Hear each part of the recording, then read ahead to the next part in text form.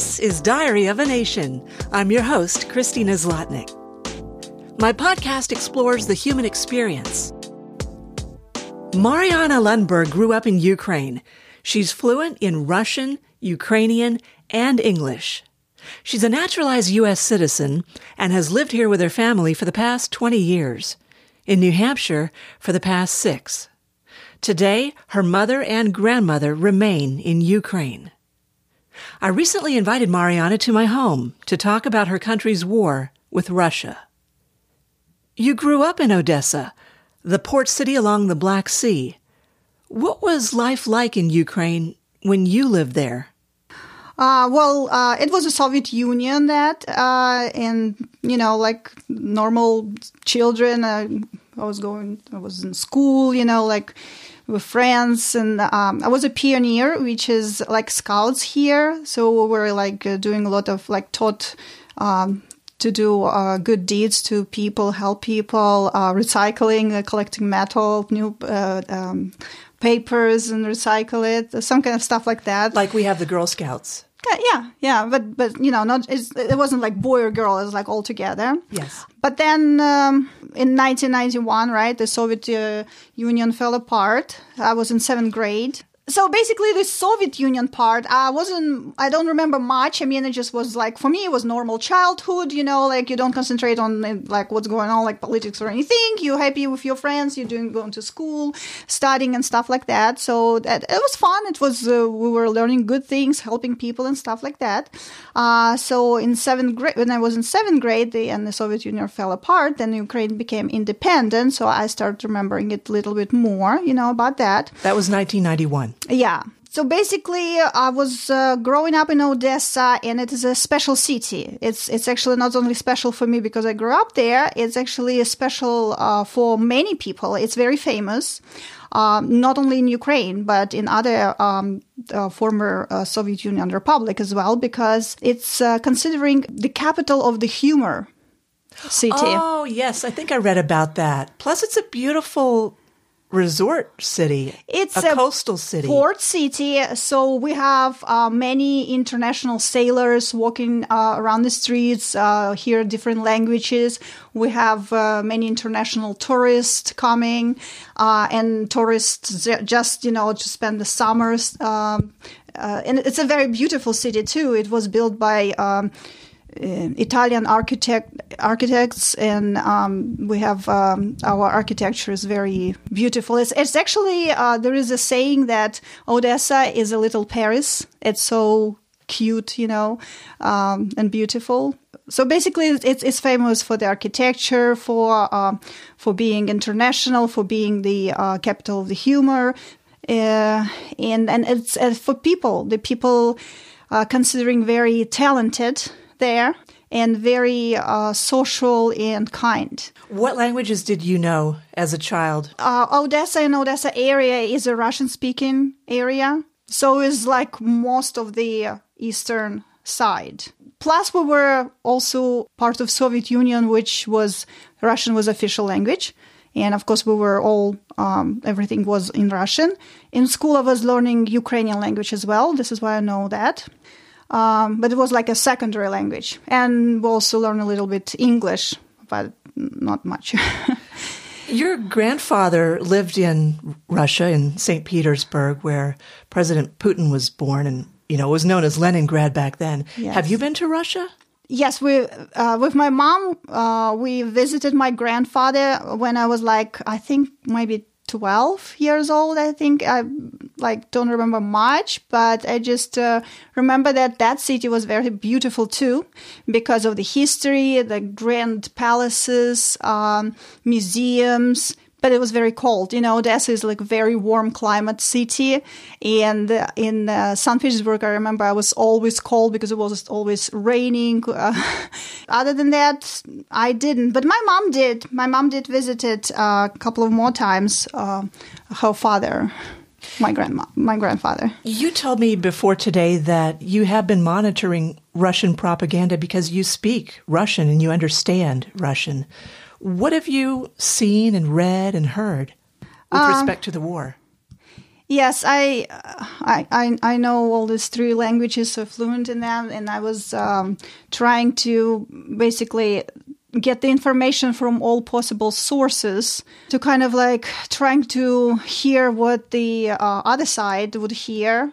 Well, the thing is that I can't hear that for long. I mean, it's just seems so unbelievably stupid, not logical. I mean, to the person who have access to all kind of different informational sites, you have your mind working by putting things together, by making logical connections, and kind of making it work, to understand what might be true and what is not. And that one, you just like hearing that and you understand that that's not logical. That can be true. I mean, how people can listen to that? So it's not possible to listen for very long. It's frustrating. And it's very frustrating. So propaganda started a long time ago, as I understand. I wanted to tell you about that story about my classmates. You see, in school, we have people staying in the same class for 10 years. But we do have only one school and one class, and you go there in the first grade and you stay with the same people for 10 years until the end of the school. So basically, you can imagine how well you know these people. They're like family to you, like they're definitely your best friends. And so one of these classmates, he moved to Russia, and we were communicating after that when I already was in the USA. Through the social media, we were doing that texting and stuff.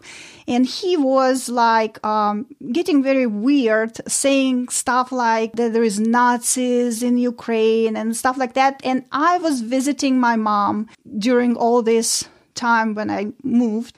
So I basically was telling him how it is, what I see there, because that's my experience from my eyes. And he knows me. He's supposed to believe me, but he didn't. It was so weird that he was like, you know nothing. Yeah, I know better, sitting in the other country. An old classmate. Yes. Was challenging you on Yes, and he gets information. He gets so aggressive that one time I hear from him, I wish I can have my arms like guns, get it and go there and shoot, all those Banderas, Nazis and, all your people there. And then I heard that and it's like, I mean, oh my gosh, you're really gonna shoot in us that you grew up with us. And I didn't want to really talk to him anymore. So I just like stopped talking to him and I didn't want to do that. So that was a long time ago. Your mother and your grandmother live in Odessa today. Yes. Well, I would love to have my mom here with me. I miss her greatly. We talk on the phone every day, and she misses her grandchildren a lot. I would really, really want her to be with us. But it's not possible. I have my grandmother, who's 92-year-old, who needs to be taken care of. And she's staying there to take care of her. So I don't have any other family member to take care of her. Do they want to leave Odessa? My mom would probably want to be with me, but she can't. Not because of the war, but because she just always wanted to be with me. That was the plan. That's still our plan. But she needs to take care of my grandma, her mom. Who is not able to? Unwilling? She's not really much a walker. She barely walks. Old. She's very old. She has some spine issue, and she doesn't want to. That's the main thing. She's saying, like, my life been here. I don't want to move anywhere. It's like, I'm going to stay here. Even right now, we were discussing the evacuation in case the things going very badly for Odessa, and I was telling my mom that you will have to probably to tell her, my grandma, to move. Even then, my grandma saying, like, I'm not moving anywhere. I'm just going to die here. So basically, I don't know really what's going to happen. You ask only about my mom and grandma. I also talk to my friends, asking them if they go into thinking of evacuating from Odessa. And basically, all of them were saying a firm no.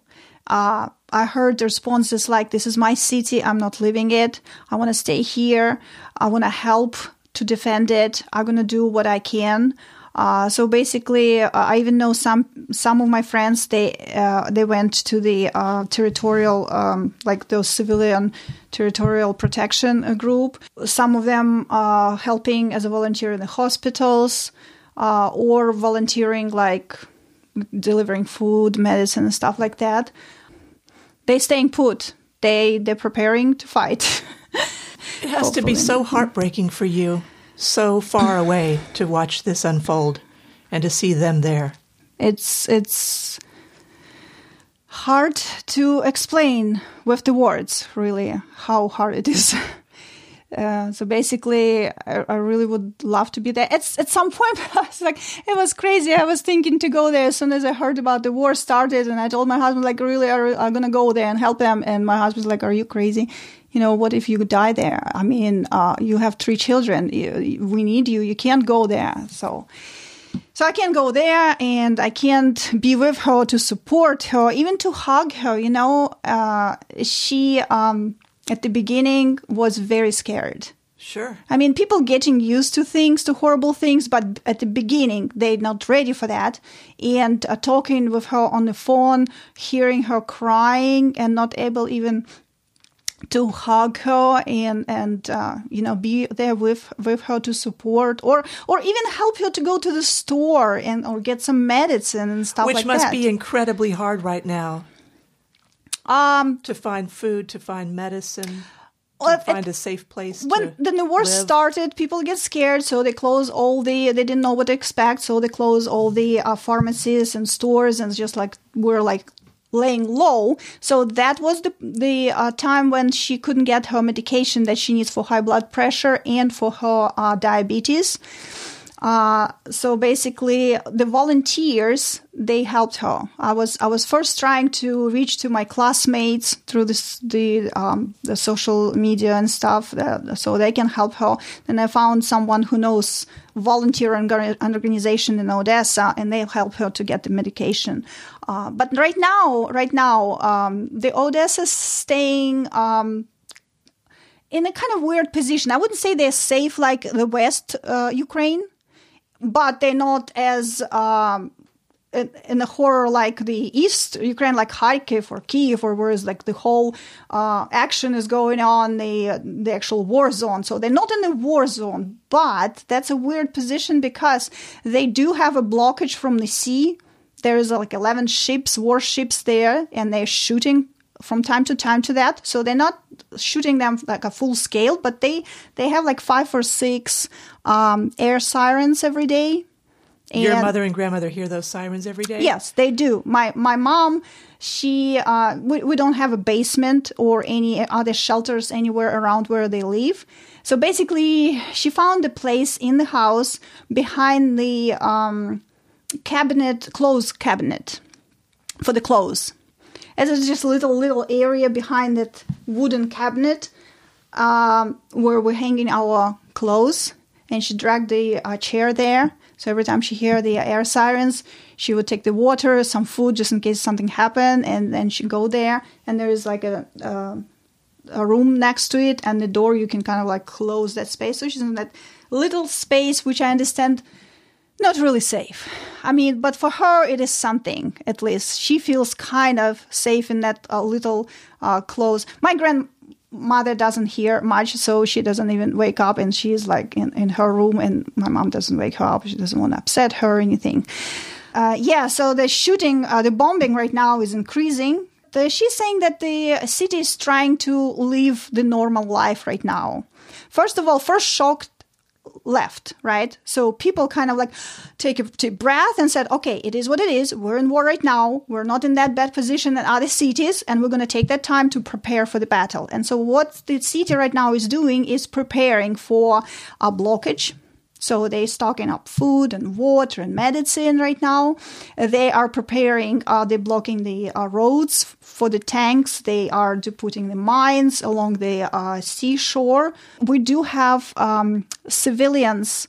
civilian organization that's called Territorial Protection Group, which is basically the civilian men who decided that they're going to sign up. They're given arms. They're not an army man or anything like that, but they get a little training, and they're willing to defend the city. It's so much in demand that they have a waiting list. So men are signing on the waiting list to be called when there is a position. They're saying, we don't need it right now, but if the action starts, we'll give you a call. And they're like, okay, we will be ready. So they're willing to protect to the city and women cooking and feeding them and doing all this masking nets and other stuff, whatever necessary. I heard that some restaurants are cooking food for free to those soldiers. I mean, they're not soldiers, like I just said, they're civilians, but, they have duties to patrol the city, keeping it safe for any diversions and stuff like that. So basically, people getting, like my mom said, when she's going to get the food and other stuff, that she's saying, like, people are just so kind to each other right now. They're just supportive. They just like never before, taking care of each other. We have volunteer groups who are taking care of the people who can't walk and they need to get medicine or food delivered. They do that. So basically, the city is trying to live a normal life. They don't have any shortage of food or medicine right now. So I think for now they're okay. So what do your mother and grandmother tell you on the phone? Grandma just like saying hi occasionally because she's mostly in her room. With my mom, we have longer conversation every day. My morning actually starts with calling her. As soon as I wake up and open my eyes, I'm calling her to ask her, how are you? How is she? She always says she's fine. My mom is tough. My mom is very tough. I mean, at the beginning, she was in shock. She was a little bit scared, but then she got used to the situation. She actually was trying to cheer me up because I was more upset than her. I was more worried than her. So she was trying to calm me down more than I do to her. And she's like, sometimes we're talking and she's like, oh, there is air sirens, but I'm baking the cake, so I can't really stop now. So it's like, oh my gosh, you baking the cake during the air attack. But she's saying that she can right now even hear by the sound, what is it? Is it like a rocket is shot by the Russian ship, or it is our protection system flying and shooting that rocket so it wouldn't land. So she kind of like recognized the different sounds now, and she's like, oh, okay, this is our shooting, so that's fine, they're protecting us. So she knows by the sound, or she thinks she does, I don't know. The frequency of the bombing lately is a little bit getting her upset, which influenced me greatly. I mean, every time I talk to her, like whatever her mood is, my mood for the whole day, sets my mood for the whole day. What is her typical day like? She has to go to get the food or medicine occasionally, and the food she likes to go to the market. In Odessa, that's another thing about our city is we are probably never going to have problems with food because we don't rely on the store much. We rely on the people in the Odessa area, farmers who would just bring the fresh stuff, the fruits, the vegetables, the meat, the fish is from the sea, right there. And basically you go to the food market and you have good prices and you always have someone to willing to sell stuff to you. So she likes to go there, really, and you can bargain there.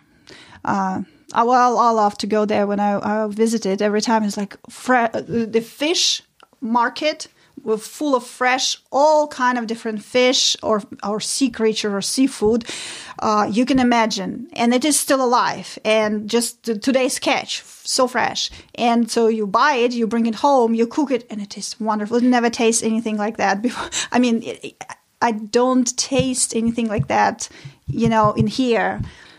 Was your mother expecting war? Because everyone knew about the Russian troop buildup in the days and weeks ahead of February 24th. Nobody expected that. I mean, I don't know about the government, what they were thinking, because I heard that they were actually told that they were going to happen by the spies and stuff. So they supposedly knew, but the normal people, they saw the news about the the army is gathering along the borders and stuff. But, we have those armies since 2014 gathering everywhere along the borders. And they're always saying, like, oh, we're doing trainings here. We can do trainings anywhere we want as long as we're in our country. You can't tell us where to go. So basically, everybody thinking, okay, they are gathering their troops. So it's going to be something, but most people thought it's going to be maybe escalating of the conflict on the borders. But nobody from any people I talk and I know expected the full-scale invasion, because our two countries, they are just so have a history together because of the business relationship.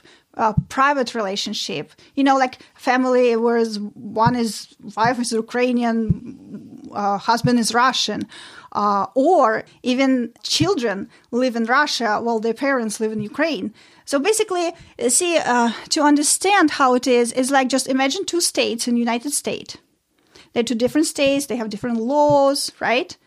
But they're kind of in the same country. I know it's kind of weird example because it's the same country, but just imagine. But still, you are very interconnected in so many ways. That's how Ukraine and Russia. Probably a lot of people in USA, they have relatives in different states. And they go visit.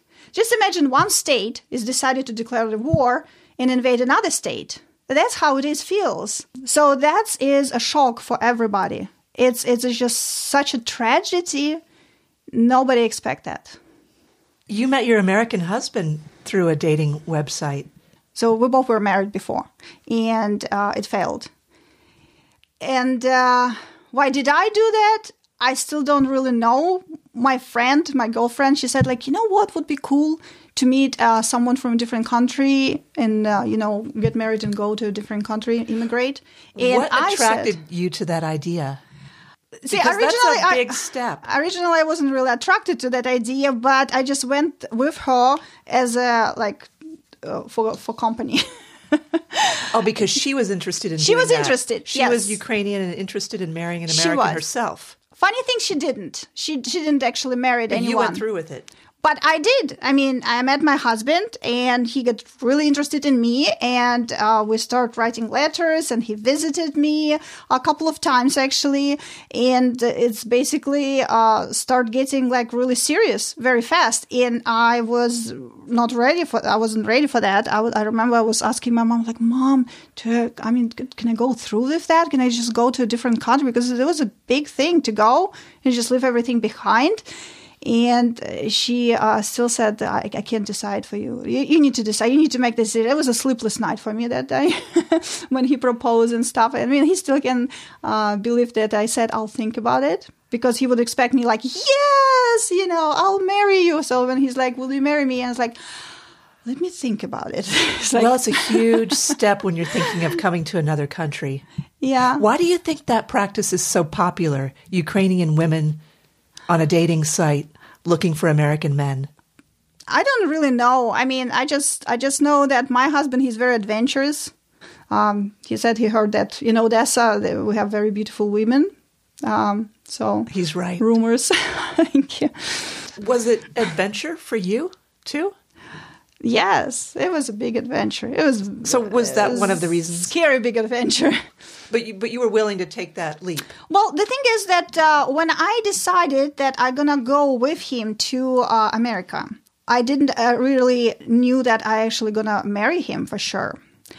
So we didn't get married. I got a fiancé visa, and I said, okay, I'm gonna go there. I have 3 months either to get married or leave. So I said, I'm going to use this 3 months to live with you and see how that's going to go. We spent this 3 months, and we ended up marrying at the end of this 3 months. And that was 20 years ago? Yeah, it was in 2002. What's your life like now? You're a naturalized U.S. citizen. How is it different? From Ukraine? Yes. Well, it is different, obviously. It's at the beginning, it was very hard to get used. As people, we have different mentality. Obviously, we have different styles of life and different traditions and everything. So to getting used to it was hard. So I spent my first year basically trying to learn a language, understand what people talking around me. Because with my husband, we were like communicate through translator, interpreter. And then without interpreter, just like through signs and some words I know and love language. At the beginning, I couldn't even have a fight with him because of the language capacity. I didn't have enough vocabulary to explain him That's what a good thing in a new relationship. It was a good thing. What I am upset with. So by the time I go to the vocabulary, find the words and like get he has already moved. He's already in different room. Forget about what we were talking like an hour ago. And like, what's the point, right? To start it all over. So we didn't really fight because of that much. So you like it here?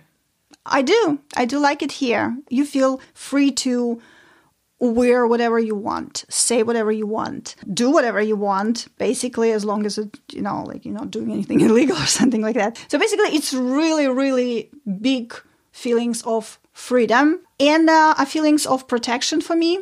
That I feel protected. I feel protected by law, that it is working. It's not corrupted. So if I need that, I can get justice and I feel secure and safe in my future, safe with my health. It's a feeling of security and safety. That's why I really like it here. But I do miss my country a lot. What do you miss about Ukraine? The cultural thing, the people. People are very open, very friendly, very social. Of course, I miss my family and I miss my friends, but also the connection. We have differences. The big difference, I think, for me is how people partying here and in Ukraine, Russia. We really love guests, welcoming them in our houses. They can stay for several days if they want, preparing a party. It's cooking a lot of food. Several days it takes you to make a huge table full of different food. I think our cultures are very similar to Latin American cultures in the loudness and the fiestas and things like that. The sense of community, the sense of family. Community. Here it's more individualistic. Yes. I think you got it, what I wanted to say. So that I miss a lot.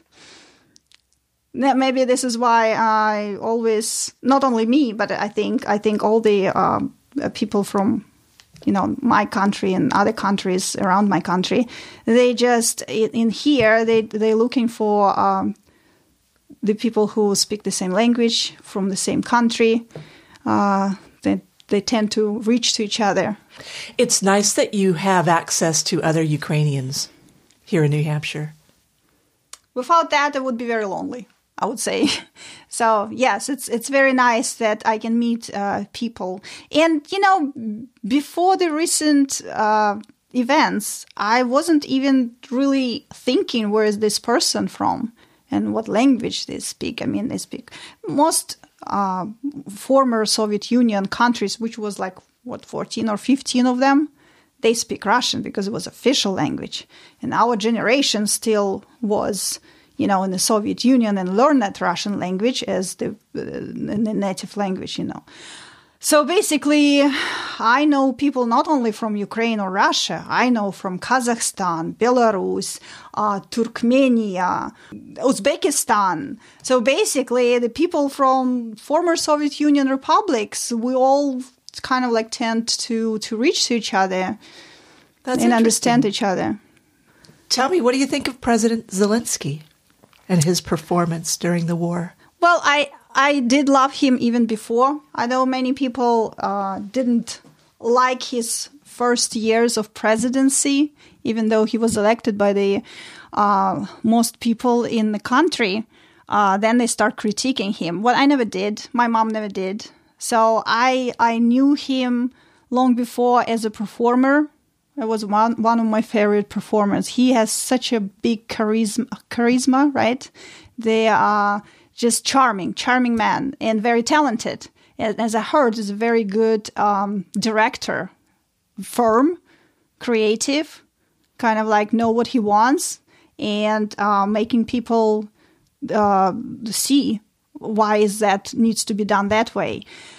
Even before he became a president. So when he was elected as a president, I was like, wow, yes, really, that's good. That's going to be good. Because seeing him in the live performances on the stage, I kind of have a sense of what kind of person he was, that he was sincere. All his performance was about love to his country and really feeling much pain for what's happening with his country. And I was thinking, yes, that man going to make a difference. And when he was trying to break the system, he was trying to push away from Russia, because Russia, since the Ukraine was independent, she was not really independent. All government positions were appointed by Russia and dictated the rules, what they're supposed to do. So it was basically like a Belarus. At least Russia was trying to make Ukraine as a puppet. So basically, he was trying to break that system. He was trying to actually make Ukraine great. And I think he was going to right directions. He was doing a lot for the country as international political bonds, as building the structures inside the country, like building new roads, trying to make medical system work, educational system work. It's not easy to make. People who were impatient and saying like, where is the changes? They don't understand that 30 or more years in this country, everything was going downfall. And then you need to basically redo the whole system, plus fighting with the people who is appointed by Russia, and making it's difficult for him to do. Right. You have a democratically elected president fighting off an authoritarian regime. Yes, he's trying to do it correct, legitimate way, and they are not playing by the rules. So basically, to expect a lot of changes right away, it was kind of foolish, and people should understand that. And I just felt that the Ukraine going in the right direction with him. But right now, I think everybody see what happened when war started. That everybody, even the one who critiqued him, now see him in a different level, that he is truly a patriot. He is truly a good leader, and he is truly faithful to this country and has its best interest in his heart. And now he has the whole country united for him. You told me that monitoring this war is like moving through the 5 stages of grief. Yeah, I heard about those 5 stages of grief.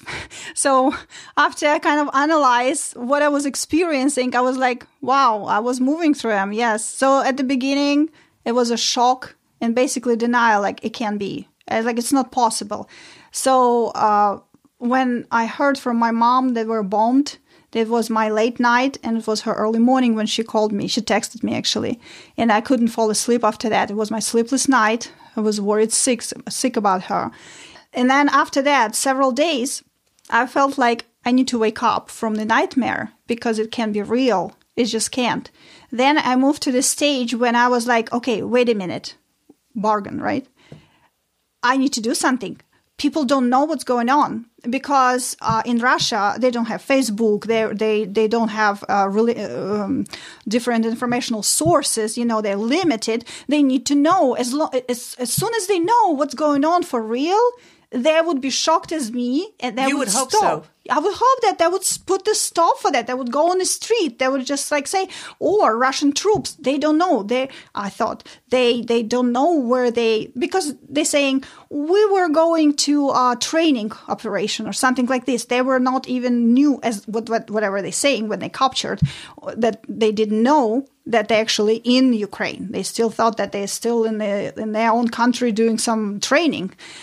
So I was thinking as soon as they find out, they're gonna not going and shoot our people. Yeah, you thought reason would prevail. I start doing stuff like trying to share information, get all the people I know from Russia or who has relatives or friends in Russia and trying to tell them information, trying to tell them to tell those people to share the information and doing something.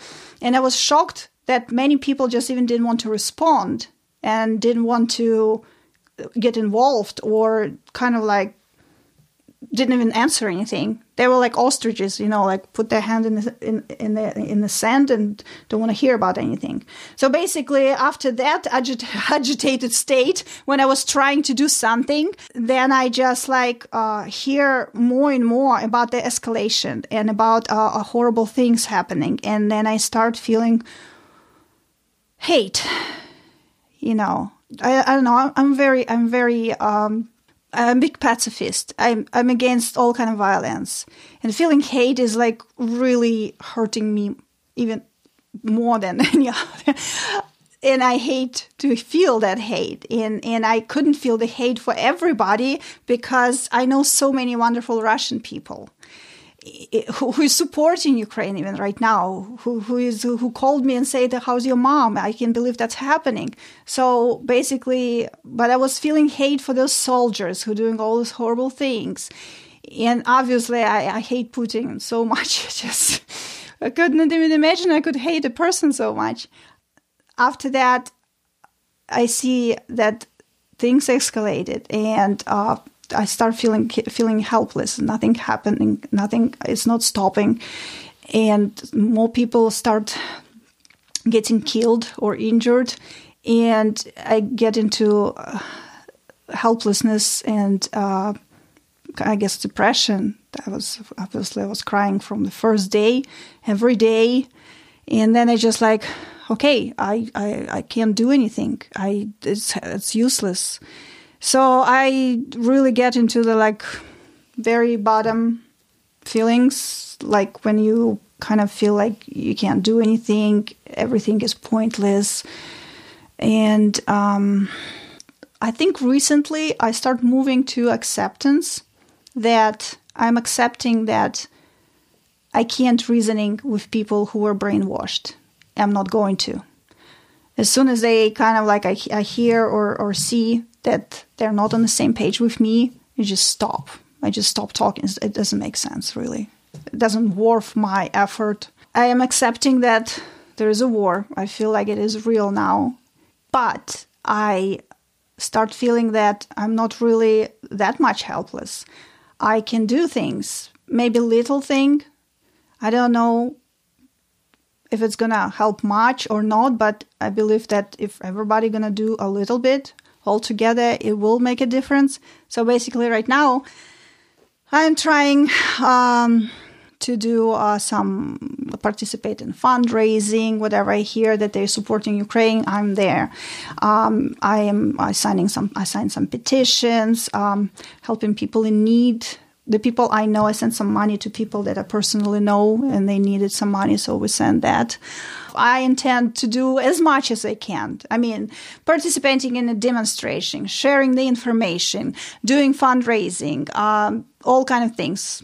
What do you think is most helpful for regular people to do in a time like this? So I think even slightest show of support to Ukraine, even wearing a little bit like a color of a flag of the Ukrainian flag on you to show your support, to demonstrations in your city to prompt your leaders to do something, it's a great deal for me and my family, because we feel that support, and it is feeling of not abandonness, that feeling that you are with somebody is backing you up, and you're not fighting alone, and everybody is with you, at least, mentally with you, if not physically. So basically, all the help with the money and humanitarian help, it's great. It's great. But if you can't do that, and you just at least show something, I don't know, on the social media, or say something, or wear something, or go fundraising, or I don't know, do the demonstrations to show your support, I think that's really help. Even though you think, well, how can it help? It does. It does help. It matters a lot. Show it that when people in Ukraine see all this demonstration around the world for them, they feel really thankful and not abandoned, and it gives them strength. Thanks for listening to our conversation. Read the show notes for this episode to learn how you can help Ukraine and its people. Follow Diary of a Nation on Facebook, Instagram, and Twitter. I hope you'll take a moment to rate and review my work at Apple Podcasts.